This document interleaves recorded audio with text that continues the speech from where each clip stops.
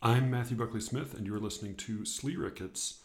Thank you, everybody, for listening, particularly because this is going to be a quick and dirty.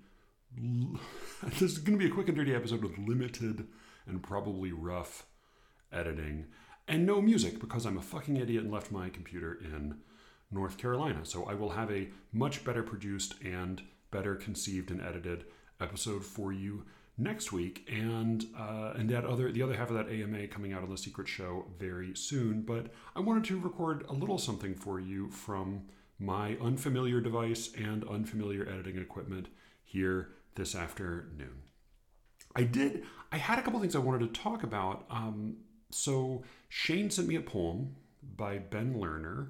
It's one I had not seen before, and he, in typical Shane fashion, noted that that despite all of my bad mouthing, he likes Ben Lerner's poetry, and I'm not surprised. I mean, Ben Lerner is, whatever else you want to say about him, he is a smart guy and he is a very capable writer. I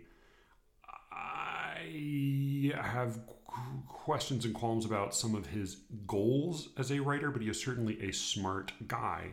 And this poem, which was a little bit surprising to me, was not really what I expected, I guess, from a Ben Lerner poem. It's called Meridian Response, and it was in the New York Review of Books, I think.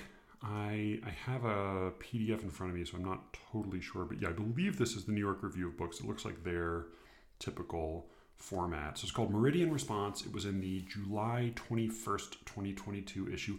I'll read it for you quickly here. I think if I were, for reasons that should become clear fairly soon, if I were to read the ideal reading experience for this would be a smoky-voiced 19-year-old girl whispering the poem from beginning to end, but I can't quite offer you that, so I will do my best. This is Meridian Response by Ben Lerner.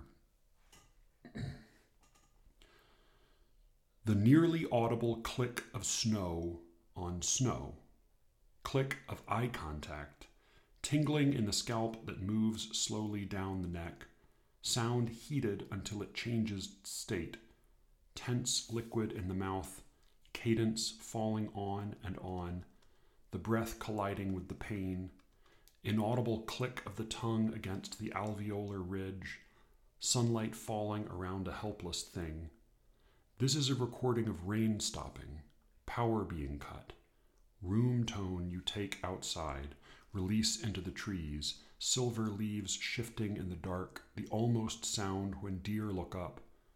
Small roots dangling from their mouths, scattering earth, ashes, light, scattering the sound of opening the throat as if to speak. I want to make that sound of setting something down on paper as opposed to under glass. Ghostly opposition. Vowel of stone fruit softening, whisper of internal inflammation.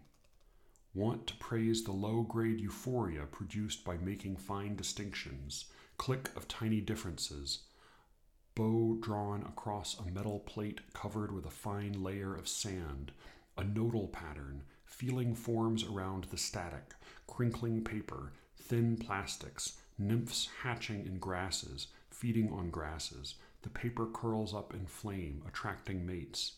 When a near rhyme is lost to slow changes in pronunciation, a call goes out for work to reconstruct it. Love and move, alterations in the mouth, play of colors, friends conduct experiments in hearing as, distortion as music, ocean as traffic, wind in the trees like overheard speech. The not yet audible sound of me clinging to belief in new senses, making the softest possible claim, brushing it against the grain, taking on a negative charge so changes might be wrung without waking anybody up, sound of pins and needles, rustle of. So the poem might be more confusing if you don't recognize what the title is referring to, which is, It is possible I totally missed this, but I think I actually have. I think this is the rare experience which I have the key to a Ben Lerner poem, and I believe this key is ASMR. Meridian response is the back half of that initialism, autonomous sensory meridian response, which is, to the best of my understanding, just pseudoscientific gobbledygook. It's just a sort of a made-up phrase that people who like to talk about ASMR used in order to give it some sort of a feeling of authority, a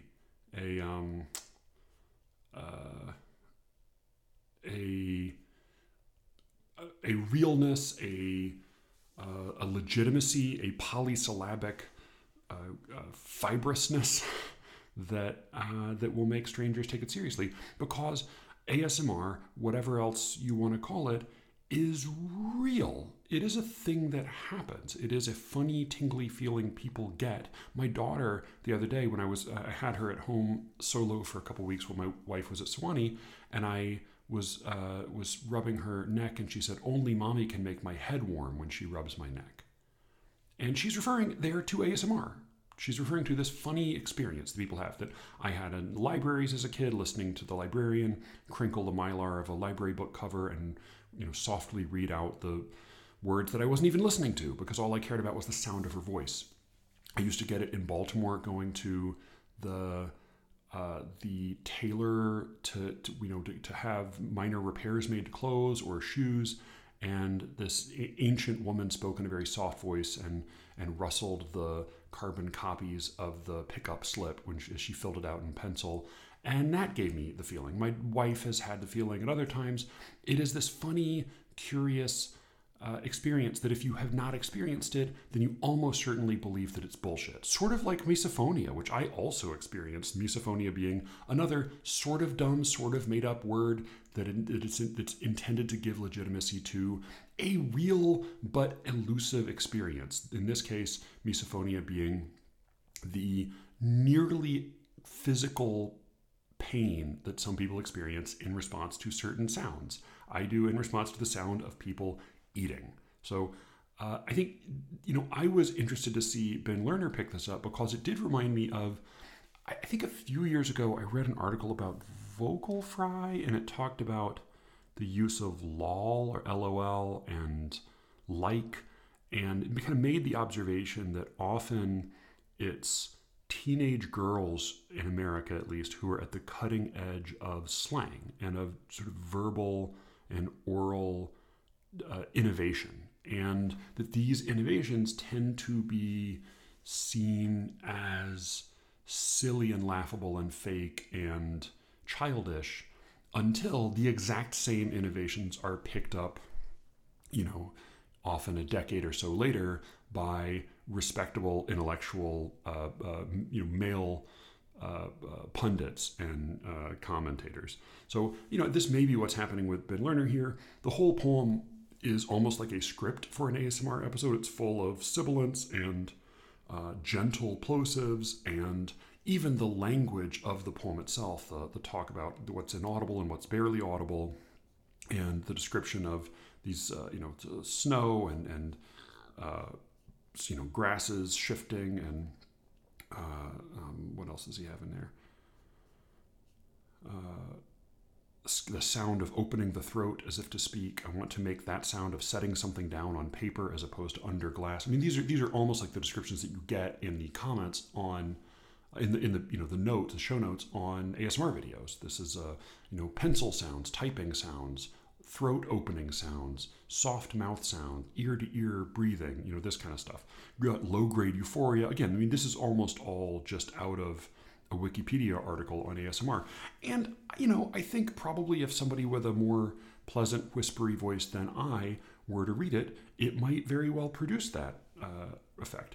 I don't have strong feelings about this as a poem. I tend to think that Lerner just has disappointingly low ambitions as a poet. He seems to be content to dick around with language rather than actually to try to create any kind of unity. But what this particular poem and its reference to ASMR brought home to me was maybe an explanation for something I've had trouble with lately, which is accounting for the pleasure some people have in poems that I don't really get. And I have a really good conversation with Cameron that I was supposed to release today, and I will release next week. And I'm going to be recording another conversation with Alice and Cameron tomorrow night about difficulty more broadly in poetry. But I think I always allow for the possibility that other readers are simply smarter than I am and are keyed into a larger scheme that I just don't have access to or don't have patience for. So that I think is totally possible and is definitely the case with some poems, with some difficult poems or books or types of poetry that I struggle with. But I think something else may also be happening here. And it takes me back to a few months ago when my daughter and I were taking our dog Echo to the first of several, probably almost certainly ultimately failed training sessions for her.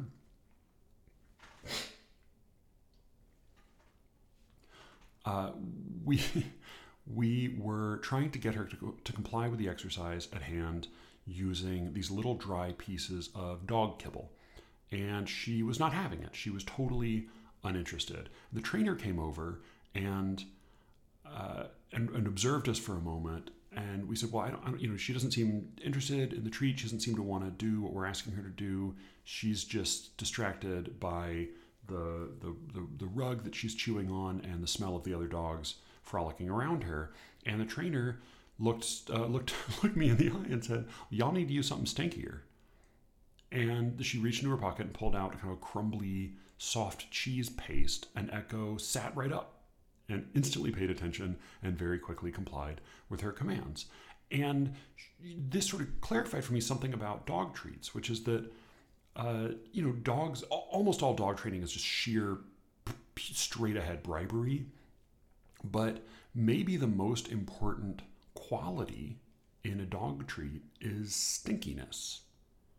And it certainly helps if it's meat or cheese or something, full of protein, but it almost doesn't matter. And you certainly see this walking dog down the street, the way it will stop, screech on the brakes and wheel around at the scent of another dog's shit, which presumably doesn't have the same appetizing quality as cheese or sausage, but is a very rich, dense, stinky scent.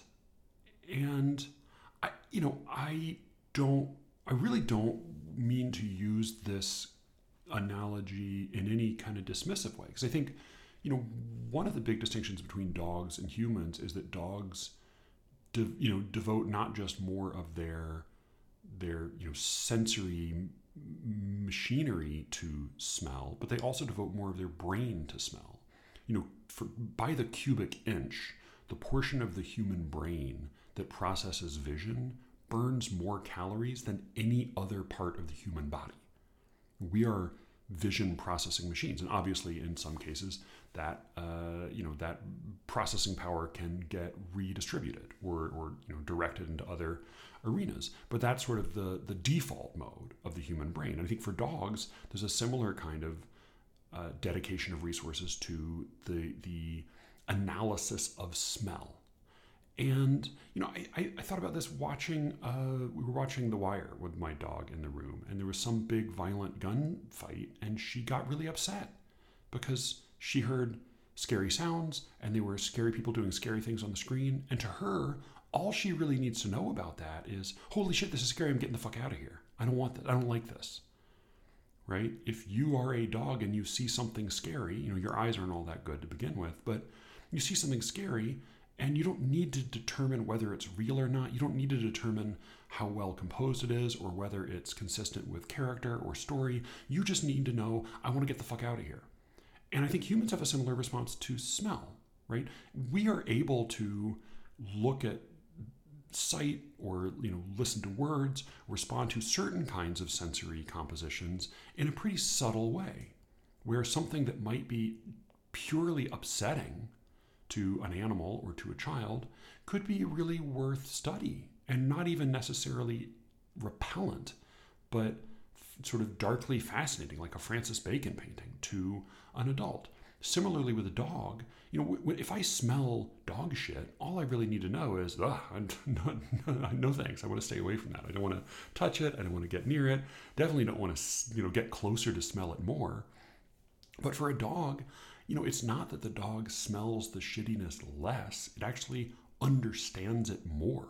And so that boldness, that richness of smell, that abundance of stink makes it more interesting and more worth considering. So I think that I want to make sure my computer did not just turn off. Okay, seems still to be recording. But I think that in an odd way, stinkiness may be a factor I had not given sufficient consideration to in thinking about difficult poetry. That is, when I listen to an ASMR video, sometimes there's a kind of a story or there's a beginning, a middle, and an end, but mostly I just care about the texture. There's something about the richness of that sound that pleases me. Similarly, if I'm listening to someone eating, it doesn't necessarily matter what he's eating. It doesn't necessarily matter, how long it lasts, except that that's just more of the sound. I mean, there's not really any arc or narrative or unity involved. There's just this strong, unpleasant sound, right? It's not so much the shape of it or the content. It's the stinkiness. It's just the texture of it. And I think with a certain kind of poetry, especially poetry that involves, Cameron's Mad Prisms of Language, involves dynamic, inventive uses of language, I think that there may be a question of stinkiness. It may not be so much, or it may not exclusively be a matter of being able to kind of comprehend the whole or pull together a total shape and direction and motion and story. It may be more about savoring the texture, really huffing in that stink and enjoying it for what it is. And maybe I just don't respond sufficiently to that. I certainly do respond to it in other cases, but not in the case of sort of sheer linguistic play. So that has been on my mind, and I am, I do plan to dig into this a little bit more with Alice and Cameron tomorrow night. There's going to be definitely an Alice. I'm going to have a couple of Alice helms the boat shows coming up, partly because she's going to be doing the recording for us tomorrow, and partly because, it's nice to let somebody else take over and be in charge. And she is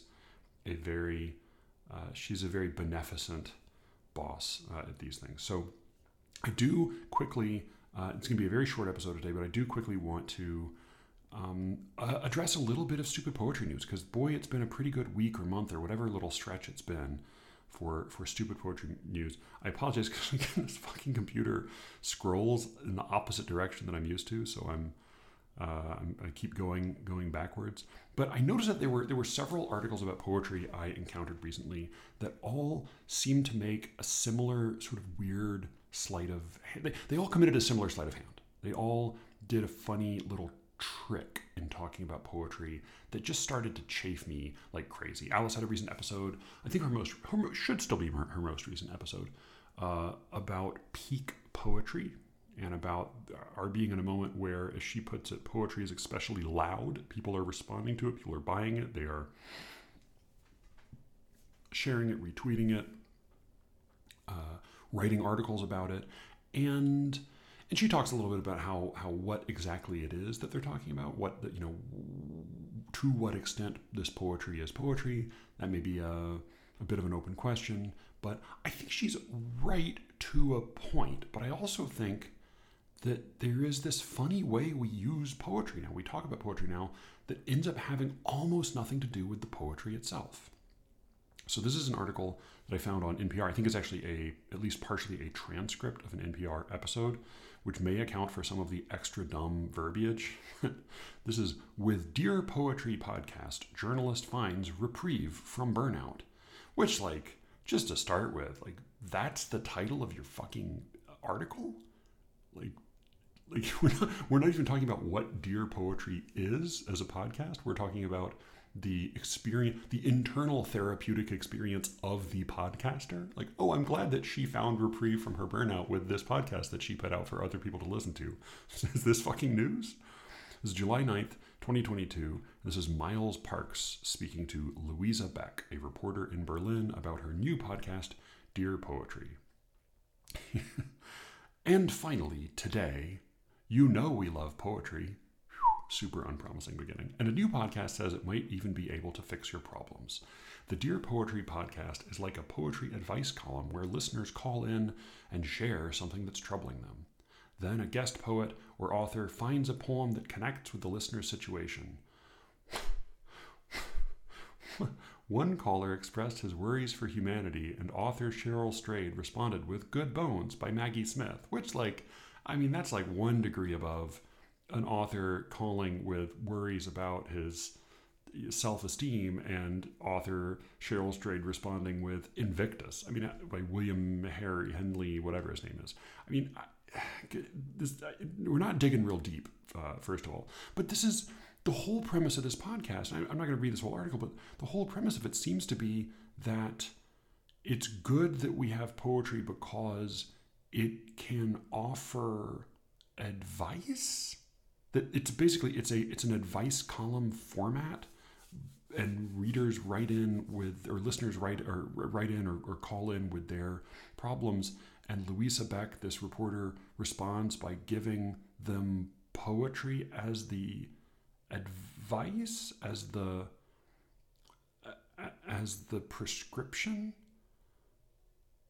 I actually got the idea, this is Beck talking, I actually got the idea from this book that I got as a teenager from my East German godfather. He loved poetry, and it's called Eric Kastner's Lyrical Apothecary, and it was written in the 1930s, and Eric Kastner was a dissident and satirist and poet, and he wrote this book and sorted poems by ailments. So the table of contents reads something like, if aging is putting you in a bad mood, turn to pages 21, 56, and 60, and so it goes on and on. I guess at least there it's just sort of, we're talking about consolation, but it just seems like such a flat and limited application of poetry. I guess this is feel-good poetry. This is poetry as reassurance. She also, I have to say, the poems that they quote in this article, this one, Angier, North Carolina by Eric Tran, and Here by Grace Paley, and what's the other one? Oh, that's it. They mention Roske's Beholding, or the book Beholding, but they don't actually quote from it. And they're fucking terrible. They're just the dumbest, prosiest, laziest sort of talky self-affirmations. It's very much like low-grade Ada Limon B-sides. And Louisa Beck doesn't seem to have anything to offer about it. He has this weird moment where he asks her another question that I found sort of embarrassing. Oh yeah, here. I want to selfishly ask for another recommendation specifically for me. I'm getting married in September of this year, and I have been thinking a lot about just what makes, a long-lasting, healthy, happy relationship. And I'm curious on if you have any poems for that specific set of circumstances. So marriage advice? How to have a long-lasting, healthy, happy relationship? And you're turning to poets for an answer? Have you heard of poets? I'm trying to keep, your relationship, working and positive, and that's, oh yeah, so she's just mumbling the way people mumble when they speak. Extemporaneously, as I am right now, Beck says, okay, all right, well, Miles, I have the perfect poem for you. And this is the Grace Paley poem, and I think Grace Paley's probably a lovely person, and I've heard she's written some good fiction, but this is just fucking boilerplate horseshit. This is nothing. This is just a description of her husband that it feels like something that you would have in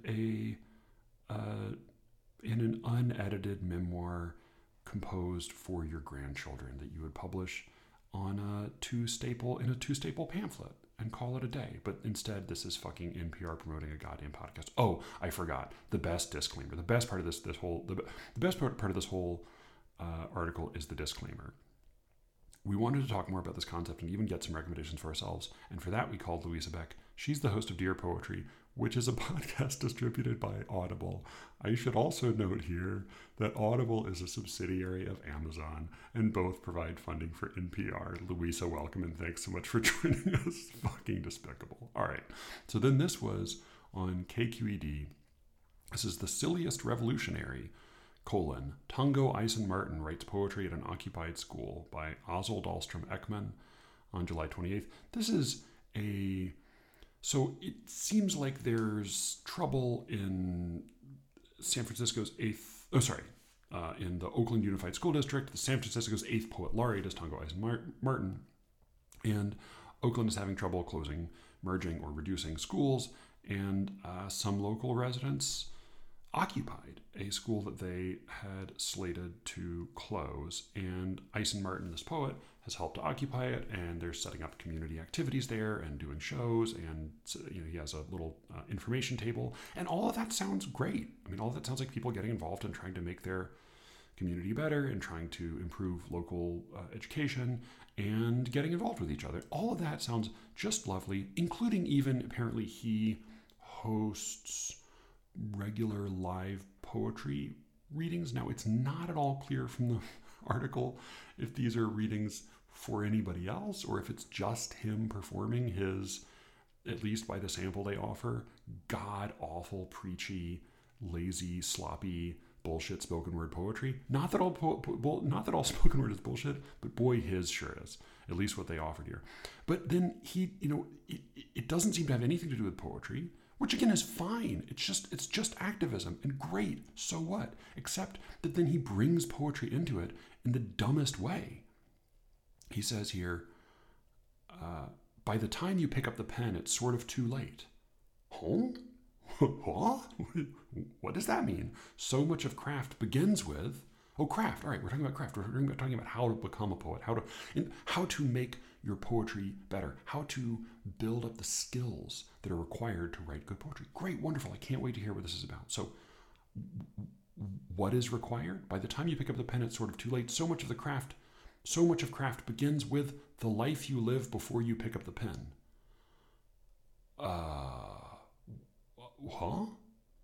That mindset also informs the kind of curriculum that's being taught at Parker K-8 now. This is they're doing like a free school. I don't know what free school curriculum they're putting into place right now, but I shudder to think what it could be if their understanding of skill is the life you live before you pick up the pen. I mean, what the fuck does that have to do with picking up the pen? He goes on, he says, before we even get to the classroom, we start with the energy of resistance. Again, just hot fucking air, the energy of resistance. And in that way, a poem or any type of writing takes care of itself, says Tungo Eisen-Martin, 8th Poet Laureate of San Francisco. The fuck are you talking about? And it sounds like he's doing really good work for the community in San Francisco, and he is nodding at very serious existing historical problems and problems with policing and violence and racism, but the poetry itself is just fucking word salad. I mean, he's not getting at anything here. I gather, now they say, a couple people in the article say that he is a very impressive reader, and I believe that, but I see no evidence that he's doing anything meaningful with poetry. And I wouldn't mind, except that he is invoking poetry constantly and talking about it as if being an activist is what's required to write good poetry. Surely there are some good activist poets, but fucking, for God's sake, these things are not correlated, let alone causally related. Fuck's sake. So once again, poetry is just a vehicle for politics. Here again, let me see if I can make this a little bit bigger. Yeah, finally I did. Okay. So in The Guardian, Rita Chakrabarty, who, in her defense, runs the Keats Shelley Foundation, I think is what it's called. So she runs the Keats Shelley House in Rome and is a trustee of the Keats Shelley Memorial Association. So, a lot of her a lot of her hustle is just promoting Keats and Shelley and educating people about them and educating people specifically about their history. And that's all great, except that she writes a piece in The Guardian about Percy on his 200th anniversary, on the 200th anniversary of his death, and she has almost nothing to say about his poetry. Percy B. Shelley, poet, atheist, and determined opponent of the overpowerful, what would he have made of the dramatic resignation this week by Boris Johnson after weeks of his authority ebbing away? Who fucking cares? Who cares? A flight of fancy, of course, but an irresistible one for me, whose working life these last days and weeks has been dominated by the disintegration of Johnson's credibility. Great, fine, Johnson sounds horrible. Why the fuck are we talking about this? All the weeks I've been preparing in my downtime to commemorate 200 years since the death of a titan of English poetry and a political radical. And that's really the headline of this piece, is that Percy, well, I think I read the actual headline. For him, the poetic was political. How Shelley stands tall as a great romantic poet. Don't talk about great romantic poetry. She refers to Ozymandias along with a couple of unremarkable poems, but almost everything she has to say about him. And I don't think she says anything about the actual value of his poetry. Almost every single thing she says to say about him, almost every single thing she has to say about him is about how he was a political radical, how he was politically on the right side of history. Like the outgoing prime minister, Shelley went to Eton, but the common ground stops there. Fucking who cares? He was a rebel at heart, distrustful of authority, and raged at abuses of power by what he saw as the unaccountable and heartless establishment. Fine, great, but what about his poetry? Perhaps his most famous poem, Ozymandias, okay, fine, what are we going to say about it? Mocks the empty legacy of a puffed-up despot. Yes, sure, it does. Also, it's a brilliant broken sonnet. I mean, it's just... There are a lot of poems that mock despots. There are a lot of poems that are politically radical. There are a lot of poets who have unimpeachable politics and who do great things for people, and they don't fucking write Ozymandias. Part of Shelley's allure is the people who surrounded him. Okay, fine. She talks a little bit about his little coterie, and particularly about Mary Shelley. His personal relations with women were less respectful. Shelley talks about how he was shitty to women. Yes, no doubt, certainly. And what about his poetry? What is it exactly that you're trying to commemorate? A few weeks ago, a group of us went on a visit to the Italian resort of Lerici, where Percy and Mary had their last home in the Casa Magni before his untimely death. Shelley was haunted by visions of himself, a doppelganger he saw from the balcony of the Casa Magni. I wonder, is that where Ryan got his L'Estraneo poem from? Where the guy in Italy, I think he's in Rome. Yeah, he's in Rome. And he looks out and he sees a doppelganger in the crowd. Great poem, by the way, L'Estraneo by Ryan. Really good, underrated poem. Brian Broger actually wrote a long thing about it, and I was glad to see he gave it the attention it deserved. Anyway, and in a park next to the house, we listened to the readings of his poetry by, among others, the poet laureate Simon Armitage, and imagined him there. In a few weeks' time, we will go to the non-Catholic cemetery in Rome, where Shelley and Keats were buried, to commemorate him once again. That's sort of nice. At least there's some sense of like history and place and real experience there. And then the last line is, Ozymandias, king of kings, left no legacy whatsoever. The opposite is true of the man who created him. Fine, great, good for Shelley, but like, why don't we fucking talk about the poems? Really, like the occasion and the thesis of this piece was, well, do bother to remember Shelley because he had good politics. And fucking, I don't disagree, except I think maybe there's another reason to remember him, because plenty of people have good politics who were shit poets, and he was actually a pretty good one. The most honest of these dumb poetry pieces, I think, is this one from the New York Times. This is Holland Cotter writing in the, was this the magazine or the Times itself? Let me see. It's just the New York Times art and design section. At the Met, protest and poetry about water. That's the headline. At the Met, protest and poetry about water. That's by the way, if you can hear the piano in the background, that's my dad practicing. I was on the phone with Joanna a moment ago, and she said, "Oh, I hear a little girl playing piano." I won't pass that one along. All right, so Holland Cotter in the New York Times writes, at the Met, protest and poetry about water. As climate change and government actions lead to water scarcity and desecration, Native American artists send an urgent message. So again, I mean, we're mostly talking about politics here. And again, politics that seem pretty hard to argue with. It seems like there's a meaningful message to be sent, and there are even some good artists sending it. You may not be surprised to learn, however, that in this article entitled "At the Met: Protest and Poetry About Water," there is literally no poetry. Not that there's no poetry quoted, not that there are no poems referred to. There is no poetry at all. There appears to be no poetry in this exhibit. There appears to be no poetry related to any of the work by these artists. There is no poetry. There are no poets at all. The one place where the word poet sort of appears is in an adverb, not even an adjective, an adverb. Let me find. Yeah, here we go. So, in describing a video of a performance piece, Cotter says, "The video is one of 40 works that make up Water Memories, a poetically faceted, pocket-sized show about the material and symbolic role of water in Native American life." Setting aside Water Memories and the subject matter and the video for a second, a poetically faceted? So he's not even saying that the video itself is poetic, which would be one thing, which would also be vague as shit, and God only knows what that could possibly mean, to call a video poetic. But he's saying it is a faceted video. Well, in what way is it faceted? In what way does it acquire these facets, or do its facets manifest themselves? Oh, they do so poetically. Fucking what in God's name could that possibly mean? Except that he wanted some kind of